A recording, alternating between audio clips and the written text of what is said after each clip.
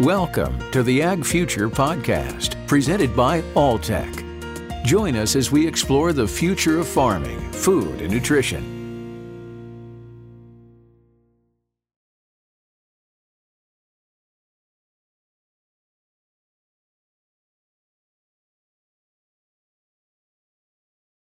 I'm talking with David Donnan, Senior Partner with A.T. Kearney, a global management consulting firm based in Chicago.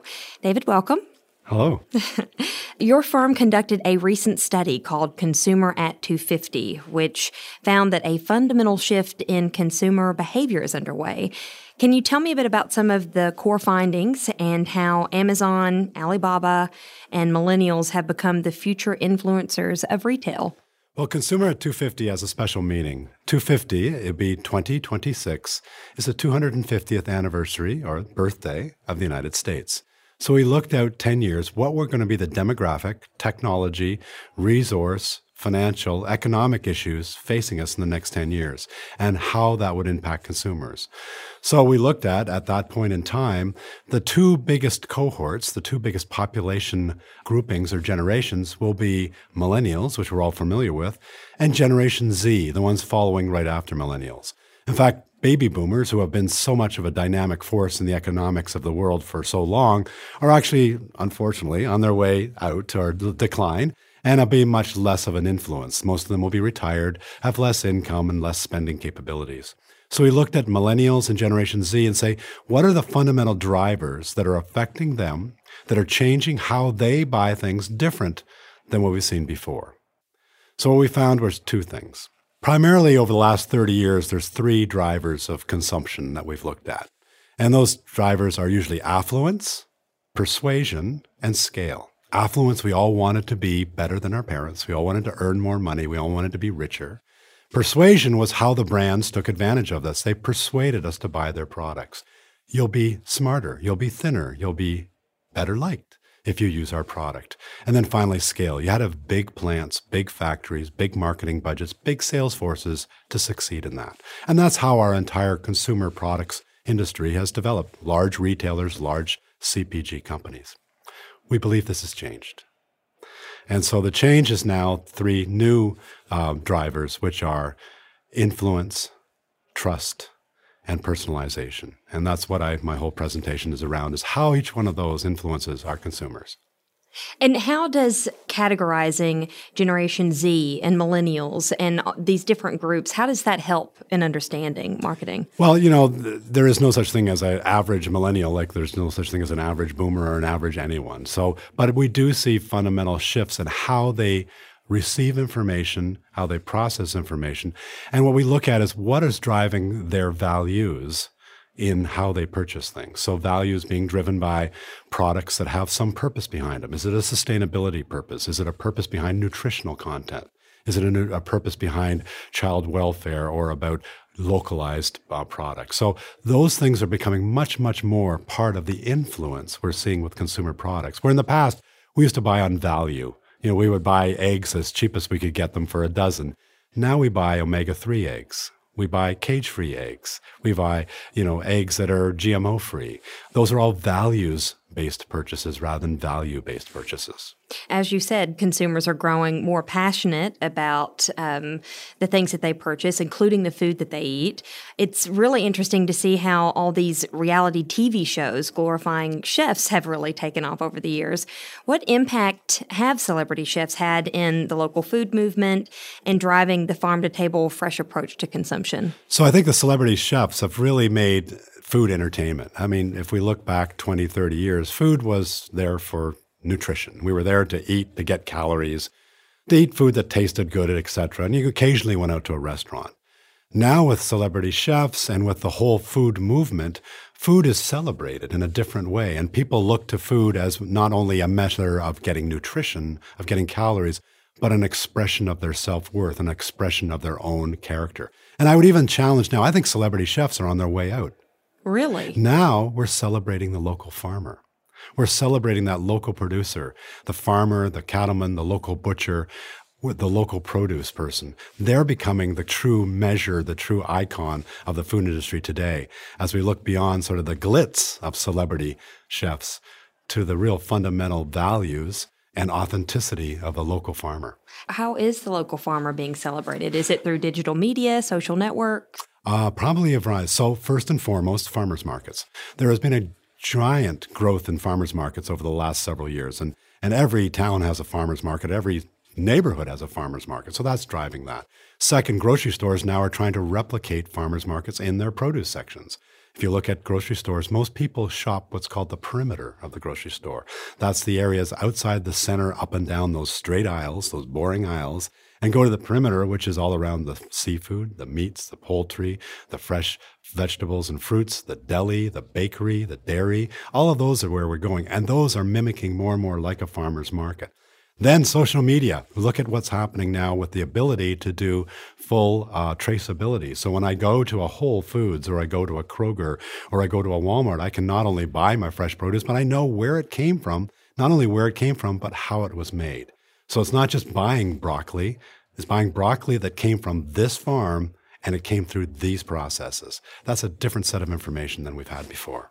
Would you say that millennials are more impressionable, hence the impact of these shows and being able to change the dynamic of the store, or is it the opposite of that? And if it is, what is it that people are connecting with in the programs and the things you're mentioning? So I don't know if it's impressionable as I see across the board, whether it's millennials, boomers, Generation Z, or the alpha generation that follows Generation Z, there is this shift in trust and authority figures. If you look at the Edelman study on trust every year, the trust barometer, trust in institutions has gone down dramatically. So trust in governments has gone down, trust in big business has gone down. So part of the equation on trust is who do you trust? And what we're finding, particularly with the age of social media and digitally enabled consumers, mostly millennials and Generation Z, which are the first digitally native generation to grow up totally digital, is that their trust is around their friends. Their trust is around social media activities. Their trust is around influencers on social media. So it may be Laura Vitale, who's an Italian chef who talks about great Italian cooking. She becomes the trust person rather than the USDA food plate or nutritional pyramid.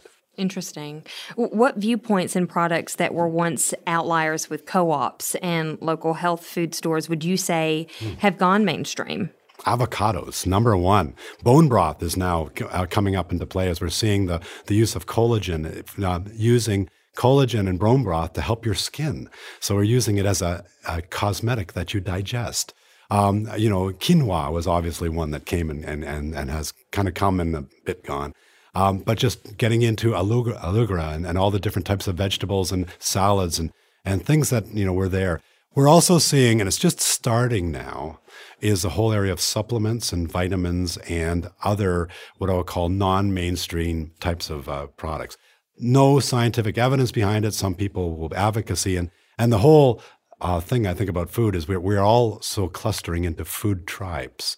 So think about it. It used to be, you'd go and eat Italian. If you're from Italy, you'd eat Italian. If you're from Greece, you'd eat Greek. If you're from China, you'd eat Chinese. Now food tribes go around sort of nutritional norms. So I'm a vegan. Mm-hmm. I'm a paleo. I'm a person that only eats gluten-free products. So you tend to tribe around what you're eating now rather than the country you came from and in your daily eating as well. So that has an effect on the types of products which were non-mainstream before coming into mainstream. How is this same demand for transparency impacting the ag industry? Is the pressure as strong? And if so, where do you see new consumer demands really taking effect and impacting the future? So if you look at and talk to grocery stores or restaurants, they want to have that transparency right back to the farm. So they want to know, is this chicken antibiotic-free? Always been antibiotic-free. Is it cage-free? I want to know these vegetables. Have they been sprayed with a fungicide, herbicide, pesticide, etc.? So that pushes its way back to the food brokers and the food wholesalers, who then push back to the farmers as well.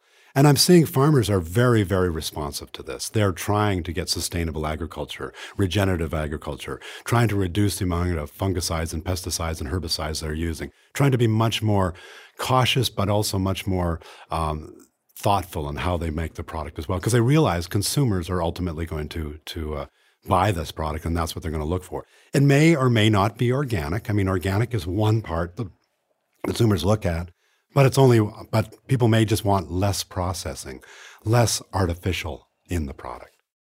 Throughout some of your articles that I've seen online, you mentioned the significance of personalization. How is this created to influence consumer engagement? Well, I think we're at a level of personalization now that we've not seen before because of our connection with digital media and digital technology. So we all have iPhones, or most of us do. Many of us have Fitbits, and so we're also measuring when we're exercising. All that information is going somewhere. And so Google and Facebook and others know when you're awake and when you're sleeping and when you're walking and how much activity you have and what's your heartbeat. And all those things get down to being, okay, I'm going to target active people versus targeting non-active people. I'm going to target people that are, much more physically enabled in these types of sports than others. And so that type of a process is going on. And I think one of the greatest phrases I've heard is that if you're getting Facebook for free, you're not the customer, you're the product. And so the amount of information that's being gathered on each one of us is over 5 gigabytes a person. And it's really, just on all of our activities. And that information is being used to better personalize. Does that cause some dissonance with millennials and Generation Z? Because it seems like it would. It can, because I think right now people are willing to give information up if they get something in return. The recent scandals at Facebook and some of the things with the Cambridge Analytics and everything else, I think are starting to put a pause on it. Although Facebook's numbers still are increasing. They're not decreasing. So I think people are willing to give up personal information if they get something back that they feel is of value. And Facebook is, I guess. I think something that really made a presence with this last presidential election was the increased hype behind purchasing power. Consumers are putting their money behind products that meet their worldview ethically and however else. Why hasn't this been tapped into before, and why is this a millennial or Gen Xer thing, would you say? Well, I think the whole idea of purchase decisions are important has become more of a thing, more of a movement in the last 10, 15 years. And I think, again, comes back to this issue of trust. We have less trust in government institutions, less trust in big business, but we trust our own purchases and we trust what we do. So I know that if, for example, I do not want eggs coming from hens that have been caged, then I have a way of expressing that view by buying cage-free eggs. Similarly, I can buy other products that have a worldview either on sustainability, environmentalism, et cetera. And that is being heard by companies. And in fact, what we're seeing is a lot of the changes that are occurring, whether they are in regulatory, food safety, sustainability, environmental concern, are being driven by companies, not necessarily being driven by more federal or state regulations. And so I think that's a very positive thing because it means consumers really are in charge of saying, what is it we value and how do we make sure that it is being delivered to us in the way we want? So is that really increasing the role of corporate social responsibility? I think it does. I think many corporations have realized how important it is, that corporate social responsibility is a key part, and it is very fickle as well. You can lose it very quickly if you do something that people deem to be unethical or against your values. And so I think companies now are paying very close attention to making sure that they're living what they say. Did the report reveal that the top 25 U.S. food manufacturers' share of U.S. food and beverage retail sales has declined from 66% in 2012 to 63% in 2015? Or is this something that was known before Consumer Act 250? It was generally known, I think, in the last 2 years. But I think if you look at the large CPG, consumer product goods companies and food companies, they have lost a lot of share in the last 3 to 4 years. In fact, over $15 billion in market share. And the reason being is a couple of fold. One is there is a much more movement toward fresh. So we're shopping the perimeter rather than the center of the store. And the second one is that there's a lot more startups now. Look at Chobani and what they did to the yogurt industry. Look what RX Bars is doing now with Kellogg. I mean, there's a variety of things that have been where new startups, innovators, more authentic brands are taking share away from some of the larger companies. If you think about the beer industry, though, a lot of these larger companies are buying up microbreweries because the brands are hyper-local.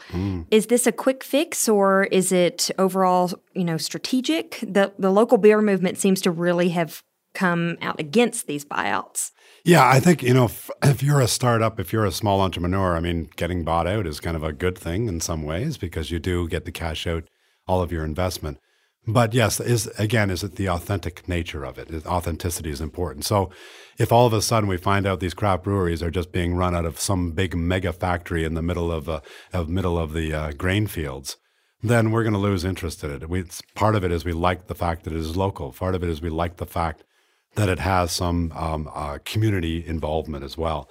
And I think there's also a shift in technology that's occurring where scale, as I mentioned before, was a key determinant to success. Now, scale is less important because I can actually I can produce goods on smaller lot sizes now using things like HPP, high pressure pasteurization, using vertical farming or indoor grow that can grow vegetables right inside of a warehouse or on top of a roof, or using other types of technologies around sous vide or other types of preservation technologies, which allow me to grow things, to make things, to prepare things very locally.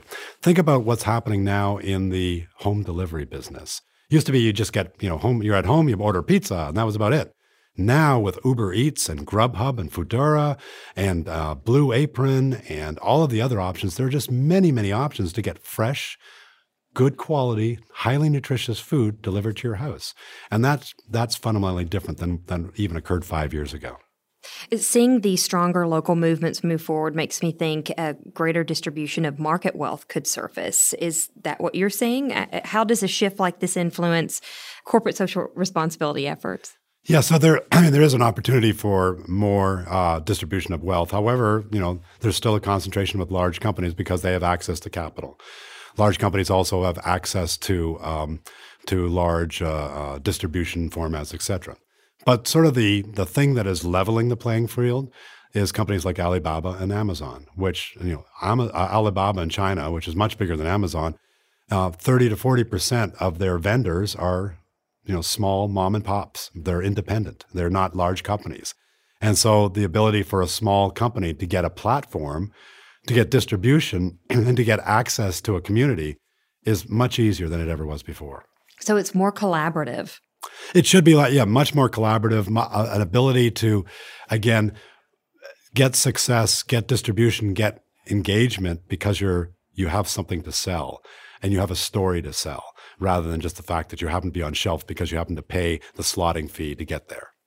Is there anything else your research revealed regarding changes that could potentially shape the next decade in retail that we might not have time to get into, but you feel is important to at least touch on? I think the next decade retail is look to China and look what's happening with Alibaba and their new retail formats, where they're a combination of physical format and online format, much like the Amazon Go in Seattle. So you go into the store, you already are registered on your app, you bring in your phone, you get the product, it gives you all the information, it tracks you. You pay by face scan, so your face is actually scanned, and that's what pays for the product. So what they've made is what I'll call the ultimate convenience store. So you walk in, find your product, you already know what's there, it's giving you alerts, and you walk out, and that's it. And there's no cash transaction, there's no standing in line, and if the product is not on shelf, it automatically recognizes that and will have it delivered to your house. I mean, it's just this combination of online and physical retail, which I think gives you high touch, but high tech as well. David Donnan is a senior partner with A.T. Kearney, a global management consulting firm based in Chicago. Thank you so much. Well, thank you. Thanks for listening to another episode of the Ag Future Podcast, presented by Alltech. For show notes and more episodes, visit alltech.com/agfuture.